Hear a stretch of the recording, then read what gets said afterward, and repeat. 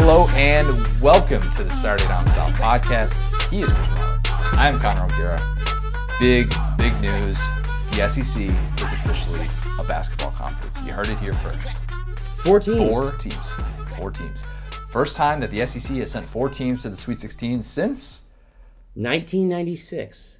And what were you doing in 1996? I think my mom sent me a picture the other day of me in jean shorts eating a bucket of fries, like a whole bucket at Disney World, so that was cool. Not much has changed. No, not at all. I still do that. Yeah. Gotta do what you gotta do. The best part about that, Connor, the SEC won the national championship that year. This is true. That's a hell of a stat you dug up with. That was good. Real good. Yes. And the coach of that SEC team was none other than Slick Rick himself. Bama's new coach. Oh, man. Love it. Can't wait to get into that. We are going to talk about some SEC coaching vacancies. We're going to talk about that when we do our midweek podcast. Yeah. We'll circle back to that subject. But we're going to break down the weekend that was for the SEC, all the teams that are moving on to the Sweet 16. We're going to look back kind of at what stood out to us, look ahead to their upcoming matchups. We're recording this at 9 o'clock on Sunday night, so the only matchup that isn't set for an SEC team is Kentucky. We still don't know who won between Houston and Ohio State. Future us is going to know, but current us does not know. I like future me so much. Future you is promising. Yes. It's very promising. It's much more promising than current you. That's fine. That's fair. I can deal with that. We're going to bring in Coach O in a few minutes to recap the weekend that was for LSU as well. We're going to do some predictions for all these games. We've got a lot of stuff to get to. We're even going to do fourth and wrong just because we can, just because we want to squeeze in more fourth and wrong. We got a special 3.5-hour episode. So before we get to all that, though, I know I talked about this last week with Ticket City and about the distance to each game. So I did a little bit of internet searching, and I looked up how far it was going to take for each team in the SEC that is left to get to their Sweet 16 destination. You'd be surprised to know that it actually worked out pretty well, and it actually kind of makes a lot of sense. There's nobody that really got robbed. You did this, yeah. Good for you. I did this. I really did this. So LSU going to Washington, D.C., 17-hour drive. Don't drive. Probably not the best idea. Not worth it. But Washington, D.C. is great. You should definitely fly to Washington, D.C. If you have not been, take the trip. Coach O, we know, is probably going to be there, and I would love to just follow Coach O around. Center democracy. We'll get you in a minute, Coach. I promise. We'll get you in very soon. Auburn is going to Kansas City, which Odell Beckham found out that's actually in Missouri, not in Kansas. So big news break for him. That's 12.5 hours, so probably a little bit too far to drive. I mean, you can if you're really ambitious, but just fly. Kentucky going to Kansas City as well. That's an 8.5-hour drive. That's doable, but you got to have some stamina for that. They'll drive for that. Yeah, they'll definitely drive for that. And then Tennessee to Louisville, that's 4-hour drive. I mean, money in the bank. That's perfect road trip distance, if you ask me. That's like how far it was for me to get to college. Perfect distance away from your family, so nobody's going to surprise you. That's a really good point, yeah. Yeah, it kind of is. So you can come home, for breaks and all that stuff. You don't have to fly home, all that. Anyways, if you are going to one of those games, you need to get to ticketcity.com. Get all of your tickets. I know there were Auburn fans out there in Salt Lake. I heard them. They were loud. They were really, really loud. It was unbelievable. There were several that actually reached out to us. They actually watched the Facebook Live last week, and I was like, oh, you're real people. Good for you. Wow. Good for you, Auburn. Yeah, Auburn fans went to Ticket City to get those tickets. And I'm sure they're glad they did because they got to see Auburn light up Kansas, just dominate them from start to finish. So if you are looking to get tickets to a game this upcoming weekend, make sure that you are doing so on ticketcity.com. They're going to get you the best prices, and they're going to get you that once-in-a-lifetime atmosphere. If you've not been to a Sweet 16 game, it's awesome. You should really get out to it. That's not part of the ad. Like, seriously, just go to it. It is a bucket list thing, all on the line. It is truly a one-of-a-kind atmosphere, besides, the whole Final Four national championship thing. But get to a Sweet 16 game this weekend. Okay, so the Sweet 16 matchups for SEC teams are mostly set. 3 of the 4 are set. We know that LSU is taking on number 2 seed Michigan State. We know that number 5 Auburn is taking on number 1 UNC. We know that number 2 Tennessee, by the skin of its little chin, is taking on number 3 Purdue. And we know that Kentucky is going to take on the winner of Houston and Ohio State. So both of them at the same time. Probably not, no. That'd be... I was just thinking about that really quick of like if you could build an all-star team. If you could build a Houston-Ohio State all-star team, it'd actually be pretty good. It wouldn't be anywhere near Kentucky, but just in terms of a talent perspective. But we'll get to that later. All right, I want to start with LSU because we got called out. I got called out, not you. Don't say we. Me. I got called out big time because I was dead wrong about LSU. I said that it would be a major victory if they just won one NCAA tournament game. I still think that's true. I didn't think they were going to win in the first round. I didn't think they were going to win in the second round. And you know what? They're moving on to the Sweet 16, first time since 2006. You know who's on that team in 2006? You remember that? Pete Maravich. Very close. Big Baby Davis. Yeah, Big Baby Davis. That's right. Tyrus Thomas. Shout out Chicago Bulls draft pick. Yeah, that worked out really well. Oh, yeah, Tyrus Thomas. Forgot about it. He's like the... moving on. Yeah. Anyways, so yes, I was dead wrong about LSU not being able to kind of keep it all together and overcome the absence of Will Wade. LSU is now 3-1 without Will Wade. Go figure. So I was wrong. But, I'll say this and then I'll kick it to you because I know you have some thoughts on this as well. LSU, in those 4 games that it has gone 3-1 without Will Wade, has been outscored by an average of 13 points in the second half alone. Exactly. Yeah. It's not been good, and LSU fans know this is kind of the way it's gone the whole year. But LSU has had to sweat out these blown leads late, and they have been able to survive because guys like Skylar Mays and Tremont Waters, they have just come up big time down the stretch. It's been unbelievable to watch some of the shots that these kids have been making. Waters was like a wizard out there the other day. It was incredible. Boy's good. I mean, Boy's good. So the concerning part for me is, and it wasn't us. It wasn't both of us that it happened. Yeah, it was me. However, I also was, I had Belmont picked to get to the Sweet 16. I had LSU beating Yale. But also, as you pointed out, Yale missed 26 3-pointers. Yeah. And I think the main area of concern is, it's good they won. That's the bottom line. Survive in advance, what they always say. But yeah, they've blown a double-digit lead, towards at least got within 1 or tied in their last 3 games apiece. And this would look so much different if, obviously it's looking much different if you don't have a guy like Tremont Waters to come up in that spot and make that clutch shot. This is a totally different conversation, and we're talking about Tony Benford blowing the lead and how LSU just couldn't overcome not having its head coach, and there's still something to be said for that, and we'll get to the discussion more when it comes to Michigan State. But I think that what you're looking at if you're an LSU fan, this season is already a win, in my opinion. Yeah. You won an SEC regular season title. You're getting to the second weekend. And if you look back to 2.5 weeks ago, and you're thinking about even a week ago, and you're thinking about all the ways that this can go and how sour this can end with this rare group of guys, you're feeling good about yourself because all the pressure from LSU, everything from here on out, in my opinion, is gravy. I think at this point you've already... is logical. I agree with you. I don't think any of them feel that way. They are just out for blood with a vengeance, especially on social media. They are fired up. I got tweeted at. Yeah. But you're right. It should kind of be. The logical thing, and we don't do that as fans, would be to look at it that way. That is not what's happening with LSU fans. And to their credit, they've really banded together. It's been, not just the players, the fans and everything, it's gone really well, but it is still a concern, if they're going to be able to advance, because they've gotten so close to teams they're way better than. They're way better than Maryland. Yeah, Yale couldn't knock down a shot. Yale was 4 of 30, I think, from 3 until the final minute of the game. Until the final minute, and then they hit 4 threes at the very end. Well, but what's crazy about it is they come out and we have all these questions leading up to it that we keep talking about, and it's been the talk of, everything in talk radio for SEC stuff and on ESPN, everything leading up to the tournament. And you keep thinking, how are they going to respond to this? How are they going to be able to handle all the adversity? And they come out swinging and they're up by double digits in the first half. Guess we know now. And then second half, just falling asleep.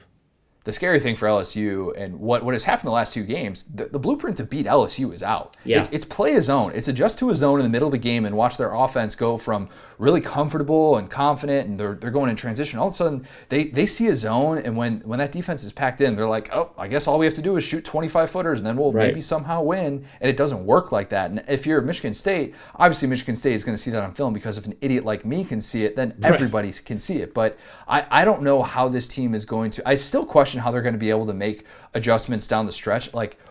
What guys like what Tremont Waters and Skylar Mays have done. Yeah. When you lose the lead like that, it's so tough to regroup and I would have shut down emotionally in the 16th minute. I would have never made it. But to their credit, it's not just one guy. It was Waters this weekend. Mays also had an incredible game. If you think about what Naj Reid did in the tournament, against Florida, hit those back-to-back threes, somebody keeps stepping up. And to their credit, they keep finding a way to win. Granted, they keep finding a way to almost blow it, but they also still find a way to win. So at this point, like, I don't know if they got voodoo going on or what, but like I don't really want to pick against them. Yeah, I underestimated the heart of this team. I'll be the first to admit it. I did. I'm still skeptical just about how in the world they're going to, if they continue to live and die by this formula. Yeah. It's a dangerous one, but you know what? It's a 6-game tournament, and that's what this will come down to. So they get Michigan State in this Sweet 16 matchup. You get a week of Tom Izzo preparing for what LSU is going to try and present. That's the interesting about LSU's bracket is, and we assume this, I guess we shouldn't after the close finish that Duke just had against UCF, but you know, all Tony Benford has to do to get to a Final Four is just beat Tom Izzo and beat Coach K. Like, simple enough, right? So I thought Auburn got the shaft and like having the worst possible, what do you call it, like seeding and region. And all that kind of stuff. Man, because Yale's not a bad team, I'll be honest with you. Yale's not a bad team. Maryland plays in the best conference, I think, in the country, Big Ten, in basketball. But, yeah, Izzo and Coach K back-to-back. Okay, so from a coaching standpoint, yeah, 100%. I actually think that LSU, like, if it was able to get through that first, all things considered, if it was able to get through Yale, which not a given, I thought that the road in the 2 rounds after that were pretty favorable. Yeah. Because Michigan State has a downside. I understand it is Tom Izzo, and you got to remember too with this team, nobody on that roster has been to a Sweet 16. No, and they got a lot of injuries. Yeah, and they're banged up, and I think that they have a downside where, you know, like on Thursday, whatever it was, first round against Bradley, and it looks like it was Middle Tennessee all over again, and you're just like, Michigan State, you should be much, much better than this. And I understand that they're banged up right now, but they have a downside where they can have these stretches where offensively they just look like a complete and utter disaster. And if LSU can take advantage of that and can come out and just give them a haymaker in the first 15 minutes, you know, obviously that would bode well for them. But I want to get to some over-unders with this. Well, so real quick, it's interesting like when you bring it up because they're like kind of polar opposites in how they've played in each and every game. Like coming out strong. Yeah. But I mean, so if, I think that's the whole key to it. If LSU can come out swinging, like get a big lead, not even like a huge lead like they've had, but just keep their foot on the gas and stay confident, like it should be a problem. Yeah. So let's do some over-unders and then a prediction, and then I think a certain Edward Orgeron. He may be here. He's in the house. Yeah, he may. He in the house, Connor. He in the house. Little teaser. All right, so let's do over-under. This is talking about the broadcast, of course. References to Izzo's first round outburst, which I am so sick of hearing both sides of that. 1,000. You put it 2.5. Yeah, but way over that. Over that. My thinking for why I set that so low at 2.5 was they'll mention it once at the top, and then and then they'll bring it up again when I can't remember the freshman who was involved in Henry. Whatever. Yeah, Henry. They'll mention it whenever he does something, like the first time he makes like a big shot or something like that, and then they'll drop it after that because it's going to be beaten to death. Yeah, Izzo probably. I mean, that whole thing was ridiculous. We don't have to get into it, but it was just it should have stopped as soon as the kid was like, "That doesn't bother me. I'm fine." Yeah, Scott Van Pelt had a great thing on he did. One Big Thing. It was really good. If you haven't seen it, I'm sure you have. But all right, how about this? I set the over/under for references to Will Wade, just anything to do with Will Wade, at 6.5. Oh yeah, over, way over. I've been curious about this because I was listening to the broadcast and they haven't I don't think they've mentioned it that much during LSU games. I think when it's like a bigger game like this, where like I don't think this is going to be one of those things. There's been a couple games early where they've been blowouts from the get-go, and I think if this one's a little bit closer and they don't have like coaching will be a much bigger factor against Tom Izzo at Michigan State, so that's why I think it'll be over 6.5. Yeah, I mean I would tend to probably say over, but I swear like. I would have to go back and watch the tape from the Maryland game and see how many times they referenced it. But it did not feel like that much. Like if you were just a regular person watching that game and you didn't know that they had a suspended coach, I feel like if you were doing other things, you probably wouldn't have even realized it. It's Tony Benford's team now. They've forgotten about Will Wade. They're over it. Yeah.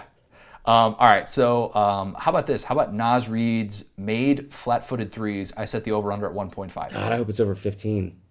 Yeah, I'm gonna say it's at 1, because if they're going well, he doesn't need to be outside shooting threes.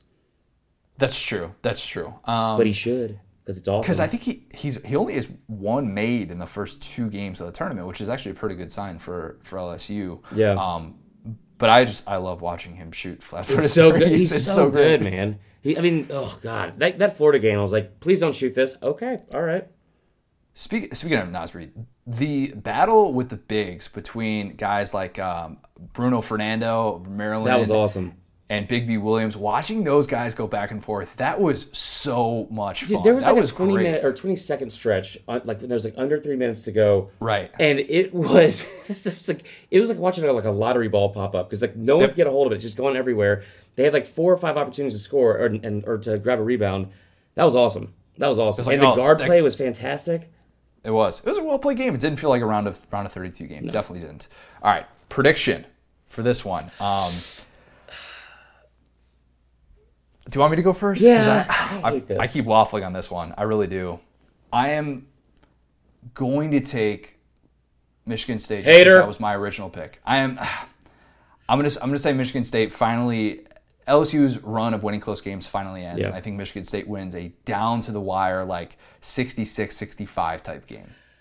I mean, if we're trying to be accurate about it, I want to pick Michigan State because at this point, when it comes down to not just like overall play, it comes down to coaching, and Izzo has a very, very big advantage over Tony Benford. I'm going to take LSU because I think they have a more talented team. I don't hate that. I really don't. I really don't hate it because now everyone on Twitter loves me and hates you. I had somebody who was tweeting me like every time LSU like basically like made a shot, and then they got to the point where they were like, "Serves you right for picking against LSU in football too." And I was like, "Wait a minute, I saw that. Come on." I was like, "No." And then the person, I can't remember who it was, they're like, "Oh yeah, like my bad, sorry. I love your articles." I was like, "That is exactly the result I was lashing out irrationally again." Good God. All right, let's talk Kentucky because Kentucky is, I'd argue, more interesting now than when they were at full strength with PJ Washington. Ghana. Oh yeah, my bad. It's Edward. Sorry. I got a lot of time right now. I'm on vacation. I'm sorry. You're right. Not as sorry as you're gonna be. Ghana, how you doing today? I'm a little embarrassed for you ought to be embarrassed because you can't stop picking against us. I'm sorry. Ghana, I made about 5 Twitter accounts just to talk trash to you. Been a lot of fun. I knew that was you. Yeah. It had a certain flair. You could tell because I was misspelling and typing everything in all caps. Ghana. Anyway, good to be back here on the SCS podcast. Don't. That's all I'm going to give you right now. I'm going to save it after the win. God, I'm down here in Cuba. Me and Mike the Tiger on vacation. We were watching that game the other day. We're trying to hide out from the FBI. Little thing we got going out here. LSU. We went down here. I was drinking watching that game. Had myself a Red Bull Alada. You ever had one of those? I know you're going to tell me what's in it. They're like a I'm pina very excited colada. to hear it. Pina colada. But with Red Bull. I should have been able to put 2 and 2 together on that. That's my fault. Yeah, you probably should have. It's fine. I had about 27 of them. I got all excited. We were real good at basketball. Now, I know we got a little coaching situation. They asked me if I want to coach. I told them I would help coach. I went to one practice. Ran scrimmage. We had 73 charges. And we lost 4 walk-ons. Not my best. I love basketball. I always love basketball. I actually tried out audition for Space Jam. That's Taz. And was the other side. I didn't get it, but anyway, Connor. Things are looking up, LSU. I got a lot of money now. I'm gonna put a lot of money down on us to beat Michigan State and get Tom Izzo all mad, red-faced, and angry. I'm gonna go back to my beach. So you're in Cuba right now. Yeah, what's that about, Coach? Me and Will Wade. Well, he's not going by Will Wade down here, but we just avoiding the FBI for a little bit down here in Cuba. FBI don't like Cuba. This is true. Yeah. This is true. That's a good. Coach, that was in like the 60s. You should probably they're over it now. Yeah, I think it's safe. Well, Bay of Pigs, it's in the past. What do you call me, Connor? Well, my bad. All right, let's move on before you guys get into a fight. Also, side note, I would love to see Zion and Orgeron fight. That's the only person that could fight Orgeron. Yeah, but I feel like it would have to be... I'd want it to be like a WWE style thing, like wrestling, to where they're not actually getting hurt, but it looks like they're doing stuff that's for real. Like a fight to the death. No, I don't want that because I want both of them to live. Yeah, it's also... The way I said it out loud, it sounded like it was too much. Yeah, that's fair. All right. Kentucky, interesting opening weekend. They kill Abilene Christian, and then they barely hold on against Wofford, a game that Fletcher McGee, who we heard all about on Thursday, he had the worst 3-point performance ever in NCAA tournament history. It was 0 of 12 from beyond the arc. This is the all-time leader in 3-pointers. How do you set the record for all-time 3-pointers made in the NCAA, and then also the least amount and the worst shooting percentage ever in a tournament game? Kentucky's length bothered him a lot. It definitely did. The length of Kentucky was very bothersome. Length. Have you ever noticed a lot of people say that? No. Chris Webber says length. Oh, gosh. I hate when people say milk. I've watched way too much basketball this weekend. I've picked up on a lot of very weird things. The Coke commercial, by the way, with the vanilla and the orange, give me a break. I think that's more relatable than the length thing. I think people probably were also tired of that. No, people know length. They know. They know what I'm talking about. All right, so Kentucky doesn't have P.J. Washington for this weekend, and it showed. I mean, against Wofford, it showed. It definitely did, and they, really struggled offensively for much of that game. Every time where you felt like, all right, Kentucky's going to blow this out, they're going to make it a 15, 16-point game, they just never quite could, and it's tough to figure out an identity late in the season when you just take your leading scorer out. Right. And I am very skeptical now of whether or not P.J. Washington is coming back, because it sounds like Cal is preparing for life without him, based on some of the things he said before and after the game. And obviously, from a public standpoint, it makes sense that he would say that, because you want your next opponent to assume that he's not going to play. But even if he does come back, I don't know if he's going to be at his full capacity or anything. So I question now just what Kentucky looks like, and if they have this ability to potentially make a Final Four, to get to a national championship. When I don't know, I think all things considered, with the Wofford game, with McGee not shooting well, and it still was that close, I don't think that's the best sign. Yeah, but to be fair, I mean, Tyler Hero had a terrible game. He had a miserable game shooting. Yeah, you're right. Like, I mean, that game, he's the all-time leading 3-point. That makes no sense. The shots he was making on Thursday. He just had to make one. He just had to make one. Yeah. What was the other kid's name, by the way? It was Spencer McGee and what? Oh, Storm Murphy? No, Storm Murphy. That sounded like extras from like Anchorman. That was ridiculous. Those are ridiculous names. I hope they started like a law firm together. Anyway, yeah, I mean, I agree with you on that standpoint. Like, they could have easily lost, but at the same time, they did more than enough to win, especially in the second half. Like, there were times when it got close, but they did kind of extend the lead out when they had to. And Wofford, man, I thought that was a pretty tough draw for Kentucky, like right off the bat, because Wofford could shoot. Like, Wofford was ranked 20th in the country. Yeah, I mean, and they came in with a long winning streak. They hadn't lost since December. Yeah, I mean, don't get me wrong. It's, in the second round, I mean, you're going to face a team like that can shoot lights out. Yeah. Or, I mean, Kentucky played really well defensively. That's the difference in that game. And the difference in that game, in my opinion, was Reed Travis. I thought he was tremendous. Having a guy like that with some experience in the first NCAA tournament for him, but I thought that he was so valuable down the stretch, and having him in the post and getting some of those key rebounds late in the game. I don't know if Kentucky wins that game without him. Well, so there was a lot of times, not a lot, there's a few times late in the game where they did look uneasy, like in their offense, because they didn't have P.J. Washington to go to. You could just see like a little bit of like anxiety or like second guessing, like from Tyler Hero and just in general, like they couldn't get into the flow of their offense. Yeah, and Hero and Keldon Johnson just have to be better offensively. If they're going to be without P.J. Washington, they need those guys getting at least like 15 a game. Yeah. Moving forward, I mean, the teams are just too good for Kentucky to be that poor offensively. And they just have to have more of an identity. I think that if you're a person like yourself who picked Kentucky to win it all, how are you feeling right now about this team and not knowing the status of P.J. Washington? Well, I didn't know P.J. Washington was out when I picked my bracket, so that was frustrating. Well, yeah, I think a lot of people that were very confident in Kentucky and still felt good about them after the Tennessee loss were under the impression that P.J. Washington was going to be fine. I mean, I still, like, from what I heard, which is not from any like reliable sources, just Twitter, that he was going to be potentially back for next week. I mean, I don't think they have to push him against Purdue. I think, so the thing about like games like against Wofford, who's a very good team, by the way, this is not just like some Cinderella story. Like, they were a very good team, ranked in the top 25 throughout the year.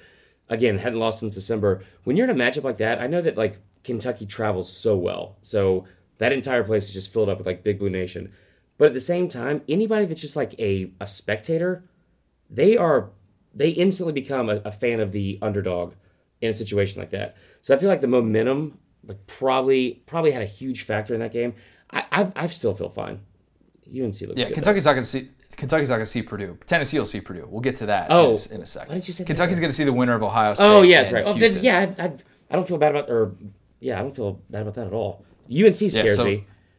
Yeah, that's maybe the bigger question going forward is, does Kentucky have enough offense to stay on the floor with a team like UNC? Or picture Kentucky playing against that Auburn team. If Auburn somehow beats UNC, I mean, we'll get to that in a minute here, but I have a lot of questions about just teams that are this young figuring out this late in the season when you get something thrown at you like that. I think it's really difficult. And, I know I've talked about it with LSU and just having to make these adjustments on the fly. Maybe Kentucky can do that as well, but they are going to need to be better than the team that we saw on Saturday for them to make it to the final. I completely agree. I mean, I'm not as concerned with, like I said, the Sweet 16 matchup. UNC did you watch them today? Yeah, so UNC was, I think, and we'll get into this in a little bit, but a team that plays their style, that up-tempo style, if you allow them to get into a rhythm, you'll just get run off the floor. Yeah, Texas A&M last year was so good at being able to slow them down, and that's why A&M was a horrible matchup for UNC in the second round, because they could work in the half court, and they were very content to stay in their offense. And if you're not going to be a team willing to do that, then UNC's going to run you out of the gym. Well, we've seen games before, like Kentucky, that Tennessee game in the semifinals of the SEC tourney. That's not the kind of game they want to get into. It's just like a back and forth, constantly high scoring the entire game. But they can still do it. I know they fell apart in the last minute and a half, so probably not my best example. But the other 58 and a half minutes were great. Yeah, no, it's very true. It's very true. All right, so let's do some over-unders for Kentucky. If PJ Washington is out, how many shots of him sitting on the bench are we going to get? I set the over/under at 10. They need a medical 10, over man. Against Wofford. You're taking the over? No, I'm saying they need a medical 10. I'm definitely taking the over. Oh, they should definitely get a medical 10 for him, because we've seen what it can do for Tua. Yeah. I know he didn't win the national championship, but still worked wonders for him. I regret saying it, but yeah. I'm saying over 10. He's going to have that stupid little scooter with him. Yeah, and he's going to be wearing one of those. It's weird in college how they don't really dress up. They just kind of wear team gear when they're out. Except for Calipari's son. Calipari's kid was. Is that he was dressed up like the guys from Blank in a Box from the SNL skit. Oh yes. I'm not going to say it. Was. Yeah, earned not given. It's like an early '90s R&B singer, but yeah. Yeah, so I think the over is probably the safe play. But 10, I feel like I actually did the math on this. 10 is saying like once per every TV timeout, because every TV timeout is 4 minutes. I think that could definitely happen in this one. I thought that one out. That's good. I actually did. Yeah. All right. How about this? References to last year's Kentucky meltdown against Kansas State in the Sweet 16. I set the over under at 2.5. So you should have had that one at 10. Do you think they're going to reference it a ton? Oh my God, yes. As like a form of motivation, remember what happened last year. But I set it low because this is such a different Kentucky team. They have so many different players. Some of the key figures of that team last year are gone. And so how much of it is really just more of a Cal thing, right? As opposed to his freshmen worrying about what happened last year. No, I think they're going to reference this a lot. If it gets close in the second half, that over is going to hit in the last 10 minutes alone. Yeah, and last year against Kansas State, man, that was horrible. That was awful. Yeah. Yeah, that was a I don't think they're going to. If they have to play Ohio State, that's a perfect matchup for them, because they don't have a great offense. But Houston could be tough. Houston would be tough. So,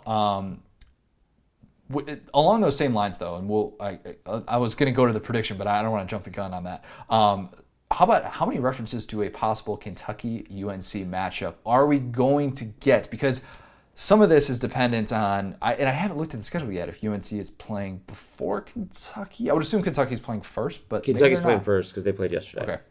Okay, so it won't be like UNC is just waiting there for him on the bracket. They won't be able to move him across yet. And nope, like this UNC Auburn thing, I think people saw what Auburn did over the weekend, and they're like, you're not penciling anything in just yet. So I set the over-under really low at this one at 1.5. So basically, are there going to be multiple references to the possibility of this matchup and there being a rematch of what we saw a couple years ago? I'm going to say under, like strictly for what you said. Because they're not going to know. And Auburn is like, oh man, Auburn's playing really well right now. So I don't think they can like disrespect Auburn that way. Plus, Charles Barkley would kill him. This is true. Yeah. That's a good point. Like literally. That's a really good point. Yeah. Okay. Because we're recording this, like I said, we're recording this right now. It is 9:30, and I don't even know this. I don't know the score. It's 27-25. Is Houston winning? They are. Okay. So I'm going to say this: if Houston wins and beats Ohio State, I think Houston beats Kentucky. I have that in my bracket. What? Yeah.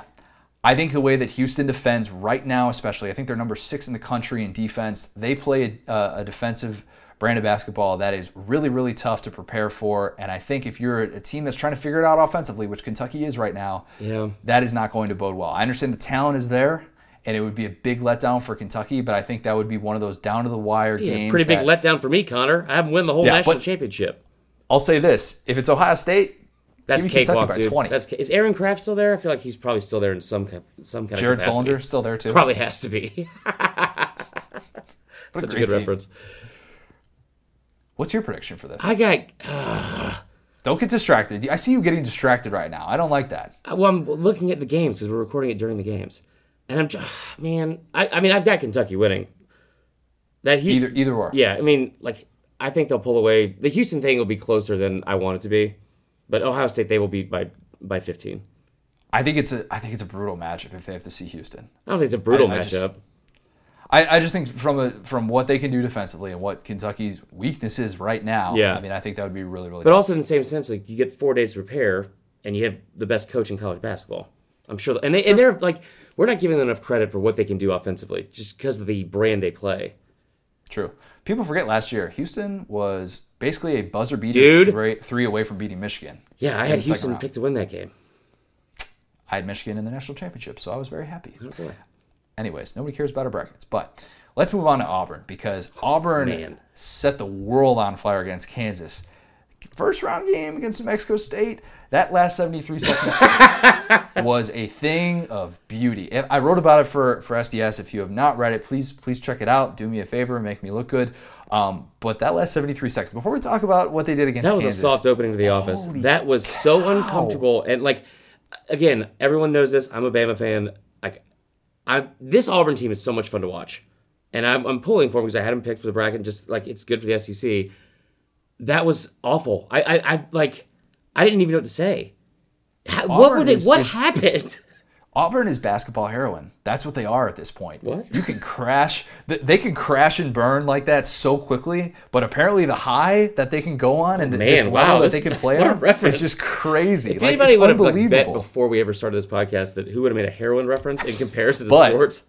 But, and here's what I'll say, I think I'm addicted to it. Oh my God. I can't stop watching Auburn. I can't stop. I'll tell you what, dude. I like them, but Kentucky's like meth. That actually seems kind of accurate. No, Auburn, like they really are. This team is so much fun to watch. And as a guy that hates Kansas, I just hate Kansas. Like, for them to come out, like, it was never in doubt. It was never in doubt, start to finish. God, they're fun. So the Kansas game was the epitome of what we think Auburn can be, and winning their 10th straight game and all this. Like, I thought their 6th game in 10 days, that was going to be a little bit tough for them to get going. Obviously, that wasn't the case at all. Right. The elevation had no impact on that whatsoever. What I do think, and what we found out from this 10-day stretch, it sucks to play Auburn on a quick turnaround. Yeah. It sucks. You just don't have the legs to shut them down, and they're going to play fast no matter how, if you like it or not. And if Bryce Brown is shooting like that, oh my God, forget about it. Well, and then Harper was back. Yeah, and Harper was caught some heat too, and he was unconscious for like those a 3-minute like stretch. That is like, I mean, Bryce Brown. Like, I made a joke about it. Also, Bryce Brown from some out in Georgia. I made a joke about it. Like, when's the last time he missed a 3-pointer? If him and Harper are hitting like at any point, like any stretch of the game, it doesn't have to be for the entire game, but like they get hot in like a 5-minute stretch, they will bury you. Oh, it was unbelievable watching those two go, and for most of that game against New Mexico State, I know that they had trouble being able to kind of close that one out. And they did pretty much everything wrong that you could possibly do in the final 73 seconds everything. of the game. Like, everything. Yeah. With the exception of, like, Bruce Pearl getting teed up, that was about the only thing missing from that. How much do you think he sweat during just those 73 seconds? I think he probably sweat at least 6-7 pounds in that game. I think he made weight. Like, that was, good God. Yeah, like that was the time to be cutting down a weight class in wrestling for sure. He definitely would have been fine doing that. It was watching him on the sideline was almost more entertaining. Like it was so nerve wracking just from like because it was like watching this slow car wreck. Yeah, but then I have no idea why that guy New Mexico State doesn't take the wide open layup to tie the game. That's one of the most baffling decisions I've ever seen. And he passes it up instead to the open guy for the three, who gets fouled. And yeah, see, I never thought it was in question that they were going to win until they got the ball back with like 17 seconds. I was like, wait, this is really gonna happen? Thank God they didn't lose. But like, what's impressive about Auburn is they get like, I feel like they don't get as much respect as they deserve because they've been so inconsistent throughout the entire season, and they've obviously caught fire now. Like in March, they're undefeated, and like in the entire month, they've won like 9 or 10 in a row. 10 in a row. So every time it seems like they've kind of, I don't know, like lost that momentum. Or like after the New Mexico State game, people started to doubt them. They got to play Kansas, and it's like the point spread was like just 1 point, and they just come in and just prove everyone wrong, just like they did in the SEC championship game against Tennessee. So that really excites me for that aspect of it for UNC.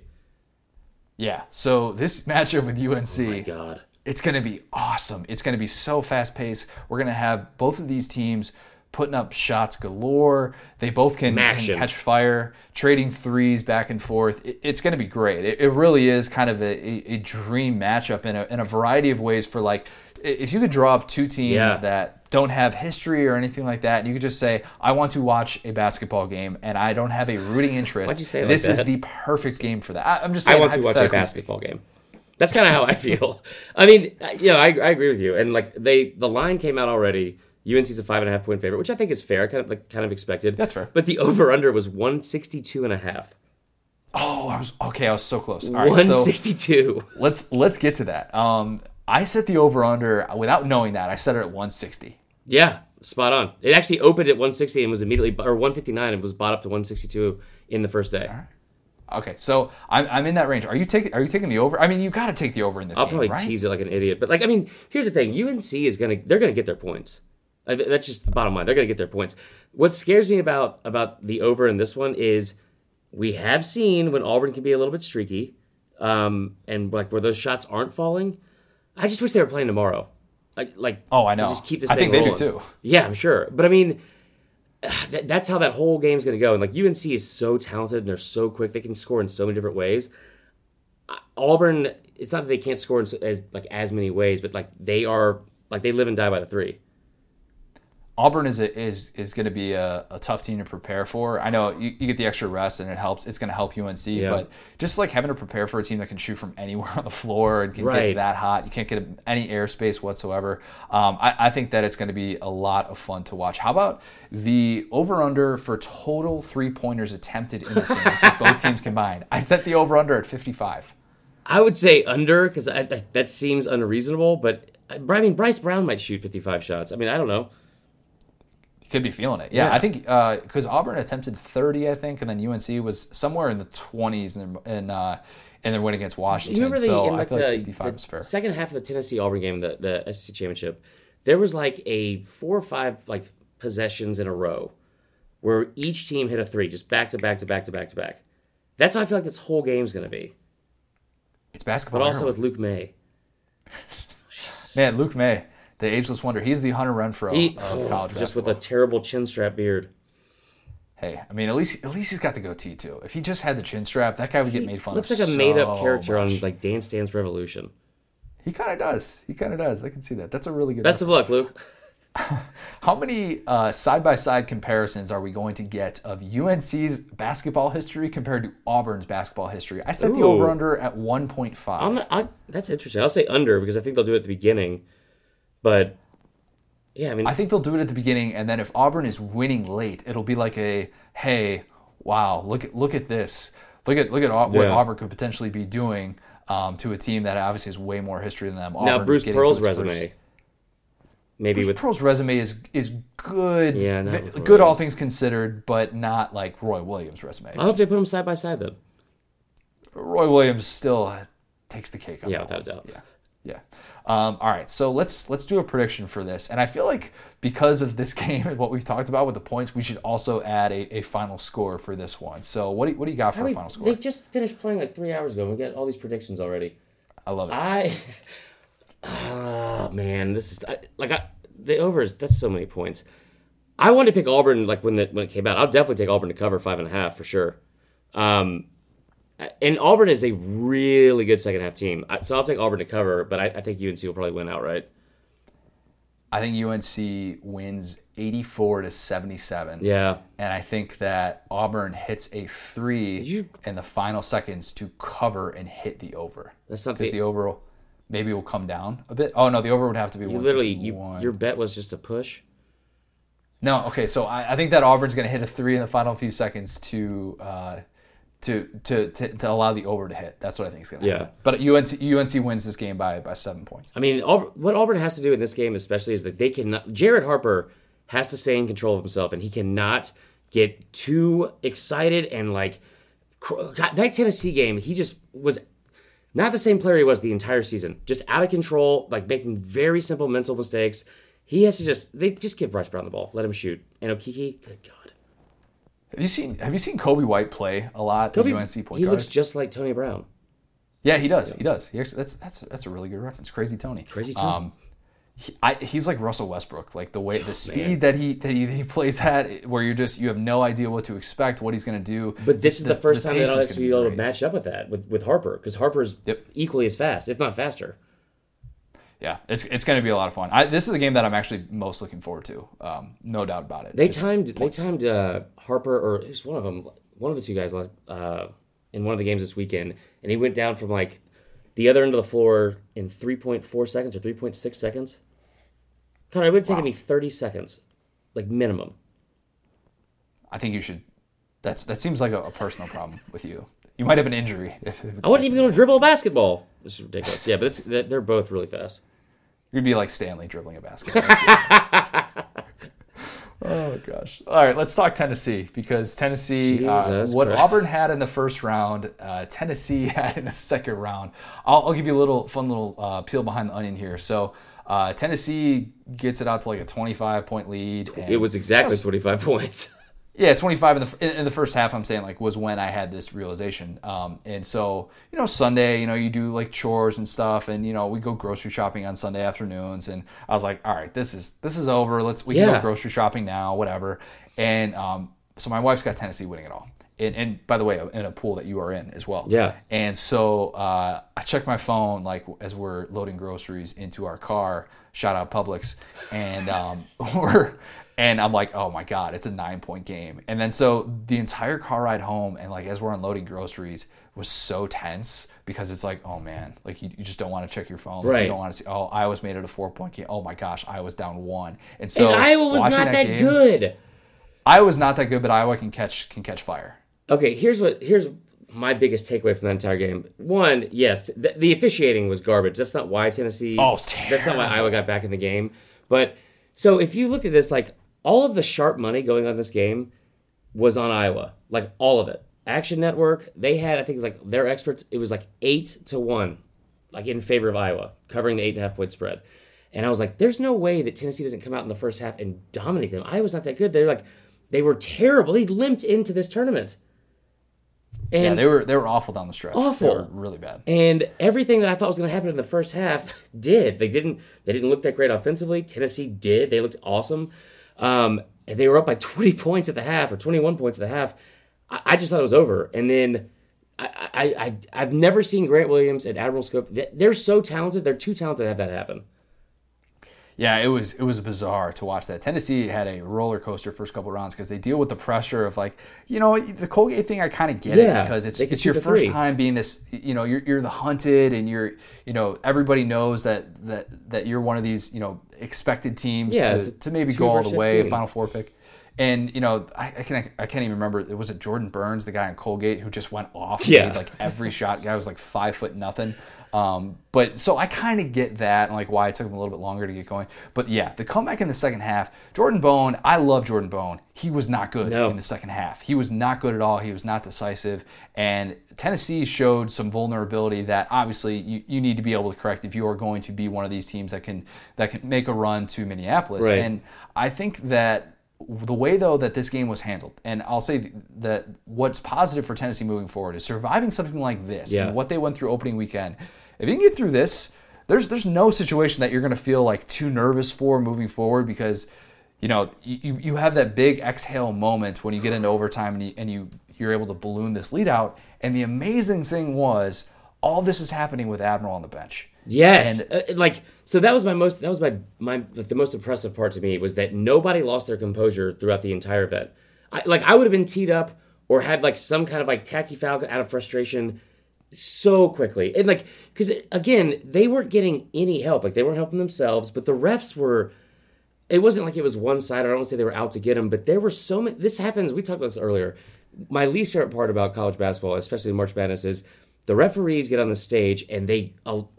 Not all the time, but a lot of times, kind of make it about themselves. Shout out Teddy Valentine. Dude, nobody does it better than you. If you crow hop to make a charge, like that is so why? Like it makes no sense. Like you're obviously caught up in the moment, like it, and you're making it about yourself. But like when they called that foul on the block, I forgot who on Lamonte Turner's block. Oh my God! Terrible. And the guy who called it was the furthest away from it. He was across the court. Yeah. There were horrible calls back and forth down the stretch. But the takeaway for me watching that move that Rick Barnes made was incredibly gutsy. And at the time, you're watching it in real time and you're thinking, okay, Admiral's got 4 fouls. It's overtime. What in the world is he saving him for? And everybody's like kind of freaking out like, why is Admiral not in this game? Why is he not in this game? Yeah, there's no next game. After. Yeah, there's no next game. You can't. Last game of the season, can't hold anything back. Then we find out after that Admiral and Lamonte Turner both told Rick Barnes to keep Kyle Alexander in a game because defensively he was doing more than what Admiral was going to be able to do with 4 fouls. And that just kind of speaks to the trust that Rick Barnes has in his players and to be able to empower them to make a decision like that in that moment. For Admiral, who Admiral has had everything positive written about him the last couple of years, for him to step away and have the presence of mind to look at that situation and say, I would be hurting my team if I was playing defense right now. Keep Kyle Alexander in this game was unbelievable. That just kind of, to me, is another little wrinkle in what makes this story so special. Yeah, I mean, I can't believe he quit on his team, but other than that, it was pretty... I mean, no, like, you're spot on. Like, what's weird about, especially with how this game turned out, because the Colgate thing is, you're right. Like, people forget, Colgate was the number 1 3-point shooting team in the country after, like, from February 1st on. Like, they were lights out from 3, and they showed it in that game. What was weird about this game was... that collapse is concerning, obviously very concerning, but it almost like it makes you like kind of shaking your confidence in them. But the end result makes me way more confident than I was before because of like you said, how they handled everything and keeping their composure late and like it makes that when the Iowa, who was the kid Bohannon who with both hands shoved somebody on a pick and they both got called for fouls. How Rick Barnes didn't get teed up, like that whole team, they're such a cohesive unit and they're all on the same page. Like. There's so much trust. There's so much trust with them. And like Grant Williams and Admiral Schofield, it's going to be hard for anyone to take the championship away from them, especially that top region. Yeah. I think if you're a Tennessee fan, you can spin it as a positive. If you are jumping off the Tennessee bandwagon after what you saw opening weekend, you could probably spin that pretty easily too. So let's get to some over-unders for this matchup with Purdue because they're going to face Carson Edwards, who just dropped 42 on the defending champ. Somebody who came in to the NCAA tournament very inconsistent from a shooting standpoint. He had like an 8-game stretch that was just really, really rough, but he was a leading scorer in the Big Ten, somebody who has been there and very experienced. So I set the over-under at Carson Edwards' 3-point attempts at 12.5. That seems like a lot. His first 10 shots, I think, that he took against Villanova were threes. Okay, so yeah, I'll take the over on that one.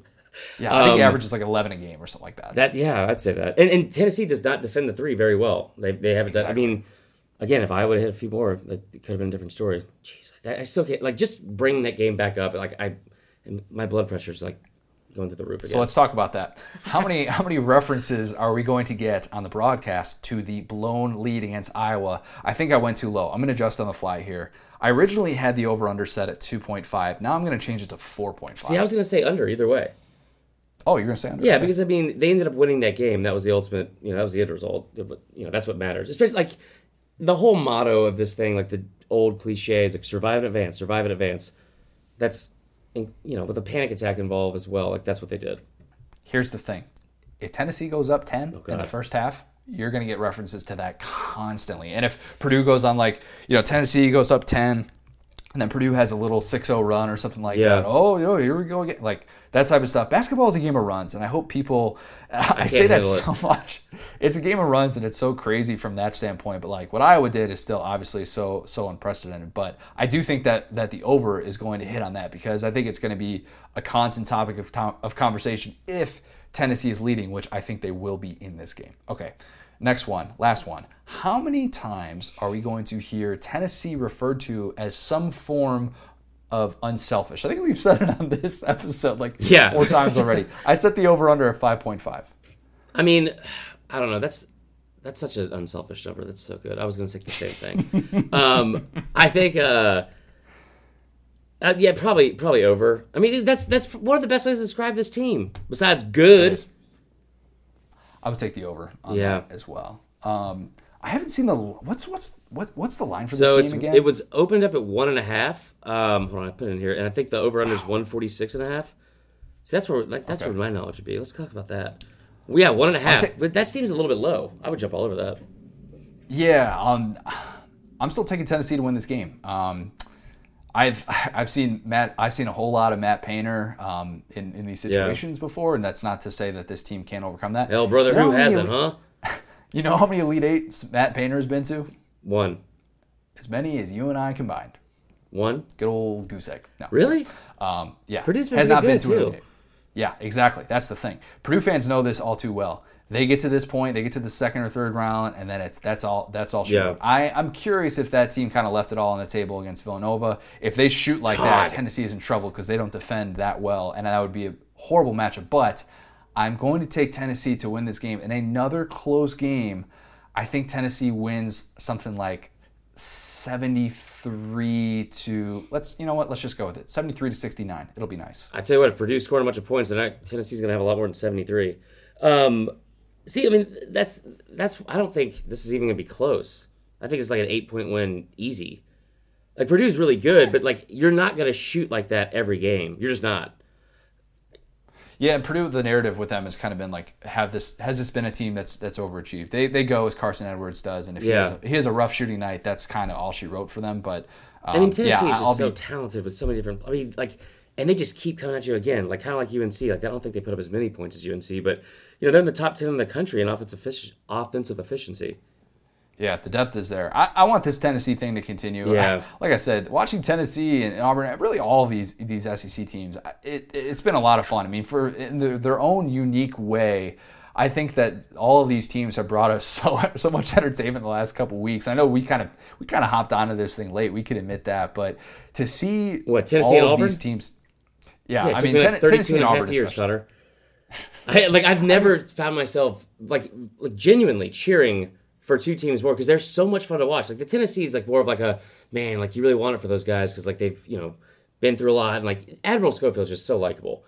But God, Auburn's fun to watch, man. They really are. That's what Gus Malzahn wants his offense to be. That's a good point. We're going to get that trademarked, by the way. They are definitely basketball heroin. That is Auburn. I don't know if we should do that.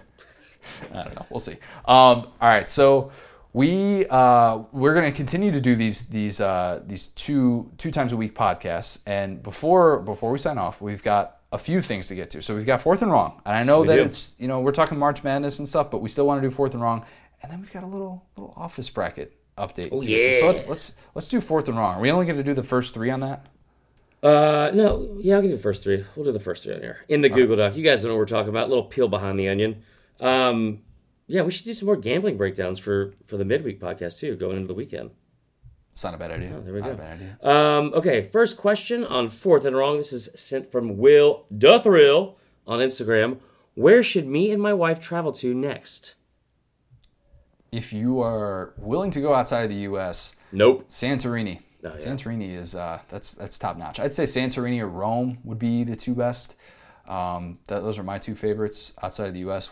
compared to like I've been to like 4 different countries. That's it, I think. I've been to none because these colors don't run.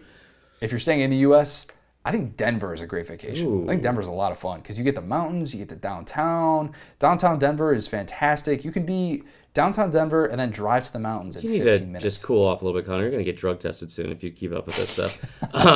So I like... I didn't say anything about that. You said heroin. Oh, yeah, that's true. I would go to Kentucky because the meth. No, I'm kidding. I think I've never been to Austin. I really want to go to Austin because I think it's just because that taco foul from UCF played today, and I've just been really craving tacos all day now. Apparently they have that's what one thing everyone says about that place. The tacos are great. Yeah, I got a buddy who lives there, and he loves the tacos. So yeah, that is factually correct. I've confirmed that. So I don't know if you like tacos, Will the Thrill, but if you don't, go out of the country. Santorini, don't come back. Tacos are great. Second question, if you could replace your co-host with any movie sidekick, who would it be? That's from Dustin Smith. All right, so I've got one, and this is going to be... Is this going to hurt? This is obvious. No, this I think this is fine. I think it's pretty obvious, though. I'd go with Goose. What? Goose the guy that died? Yeah, I'd bring him back. I'd bring him back to life. He's got more to say. Is that what we're missing on this podcast, Connor? Is us not doing sing-alongs at bars? I mean, I think that there's room for that, but I think bringing Goose back, Goose was the perfect sidekick. Whenever Maverick was in trouble and he needed to be, talked off the ledge and, I want to do this, Goose would be like, Maverick, like, come on, man, let's take it easy. Or, when he's going to hit on what's her name and he's like, yeah, man, you got the confidence. He's doing like the Draymond Green, Kevin Durant thing. He's like, you got this. That's Goose. That's who I would want to have instead of you. Well, my main takeaway from that movie is that you can't depend on anyone because he died, so... way too soon. Way too soon. I wouldn't say Goose ever because at one point in that movie they both wore jeans on a beach and played volleyball together. Had a lot of awkward high fives. So I respect your decision, but we're not going to ever do that, so that's fine. I would say The Rock. Wait, what sidekick is he in a movie? I know he's been in every movie, but... In Jumanji or in CIA. Isn't he the main character in that, though? Not in Jumanji. Who's the main character in Jumanji? I haven't seen that. Is Kevin Hart? It's like all 4 of them are the main characters. Well, then he's not a sidekick. Well, he's also the sidekick in Fast and Furious. Okay, that's maybe a better example. Disqualify my dream. I haven't seen that. Yeah, I don't think that anybody considers The Rock a sidekick, though. I'm not going to call him that when he's on the podcast, but I'm just going to, hey, man, thanks for filling in. You can host. Whatever, you're going to replace me with The Rock. It's a little bit of a downgrade, especially in the size department, but whatever. Jeez. Shoot your shot, man. He's in Atlanta right now, so maybe we can make this happen. Let's see here. You know what? Me, you, Goose, and The Rock will all get together. We'll play a game of volleyball. It'll be fun. Right. This is my favorite one of the week. Favorite Christmas episode of The Office. That's such a strong reference, too, because those are some of the best episodes. That's from Real Joseph Bender.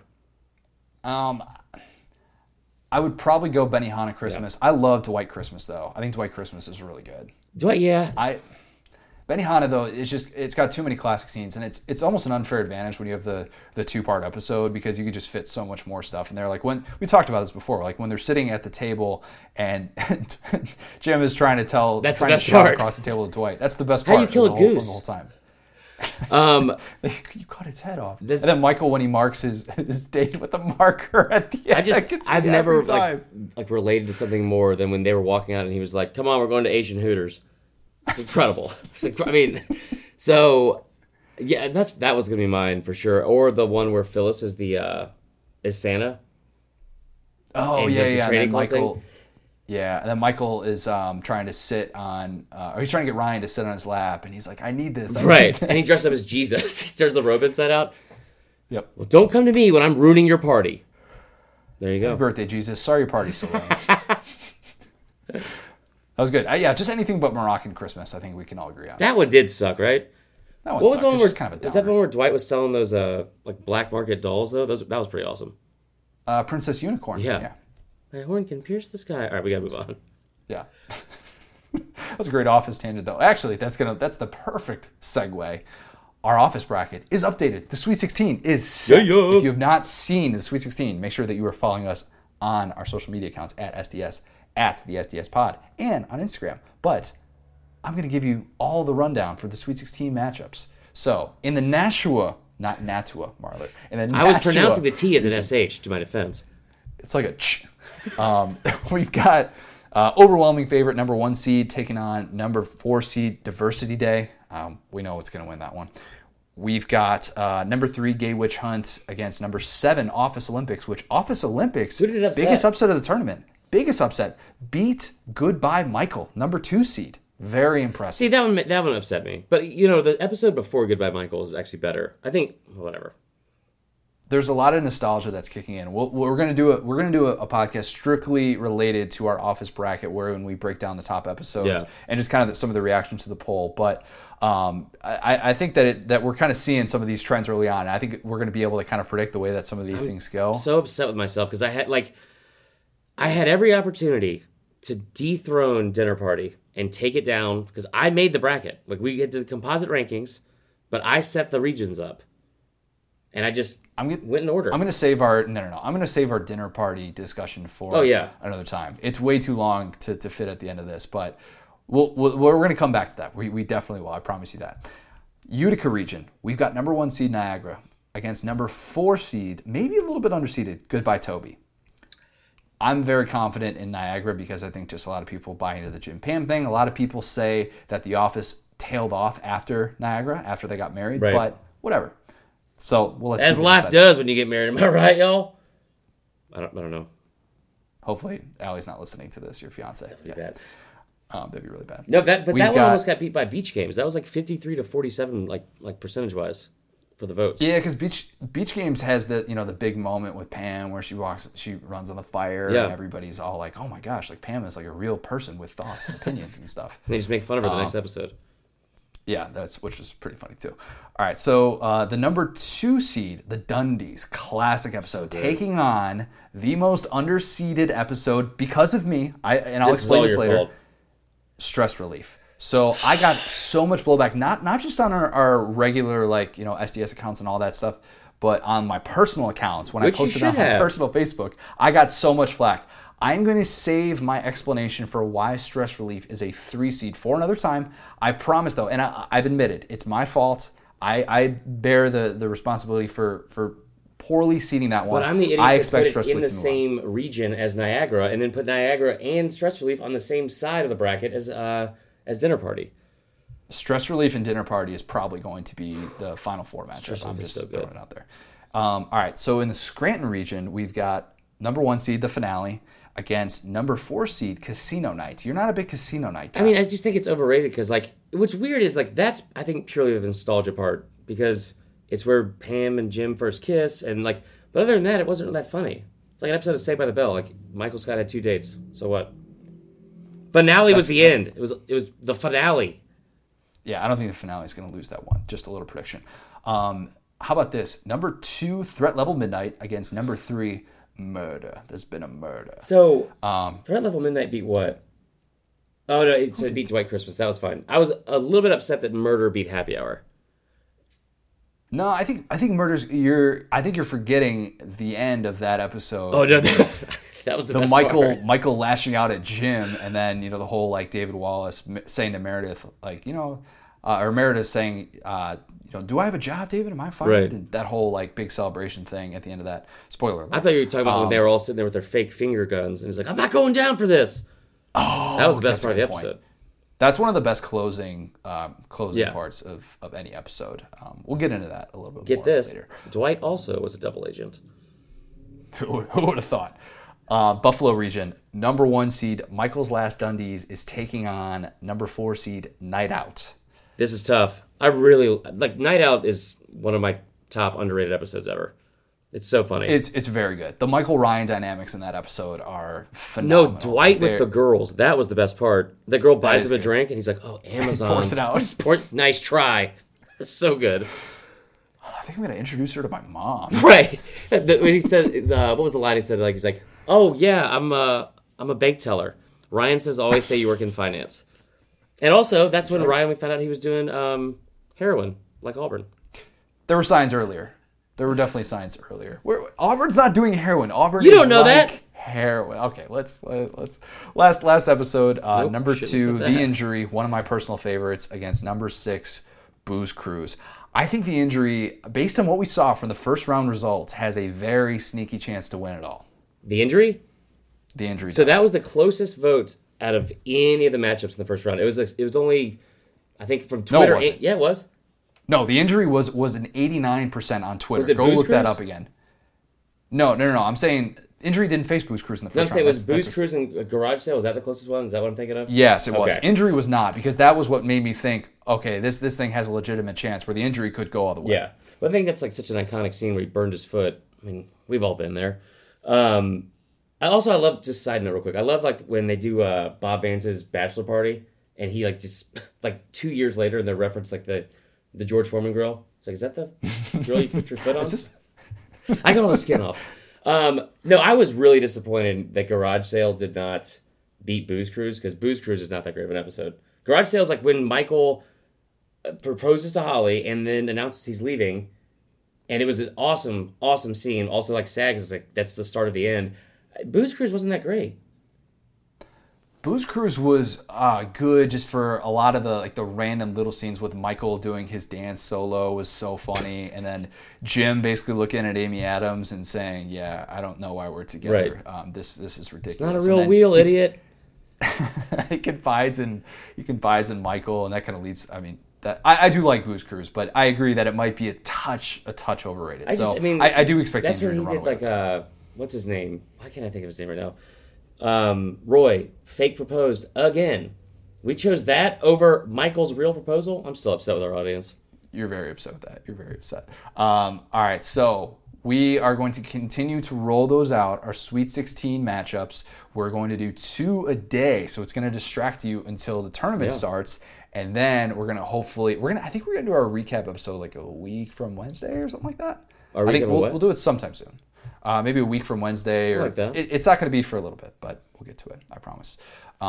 This upcoming Wednesday, though, we did something about a week ago. We did an interview with Candler Cook, former Georgia walk-on, who's basically like Georgia Rudy.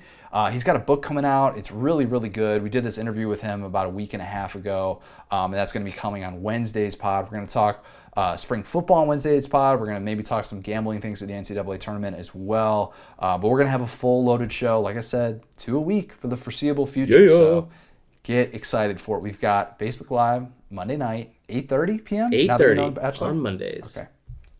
Good. I'm glad to hear that you are sticking to that schedule and I'm not guessing like an idiot.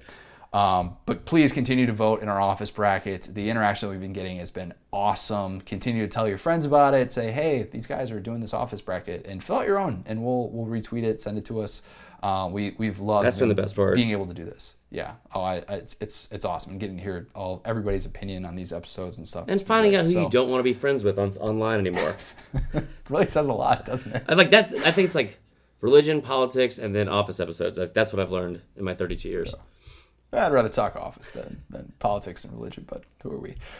Anyway, so Coach O, I know you're in Cuba, but can we get you to sign off for us? I know you should be in a good mood right now. I just made it rain all over this tobacco store over here. I'm making my own cigars down here. That's not legal. Yeah, no, it's not legal. Had a great time on the show. I'm good to be back. Make sure you learn your lesson next week. Is O more like is no. It might mean too much. Talk to you Wednesday.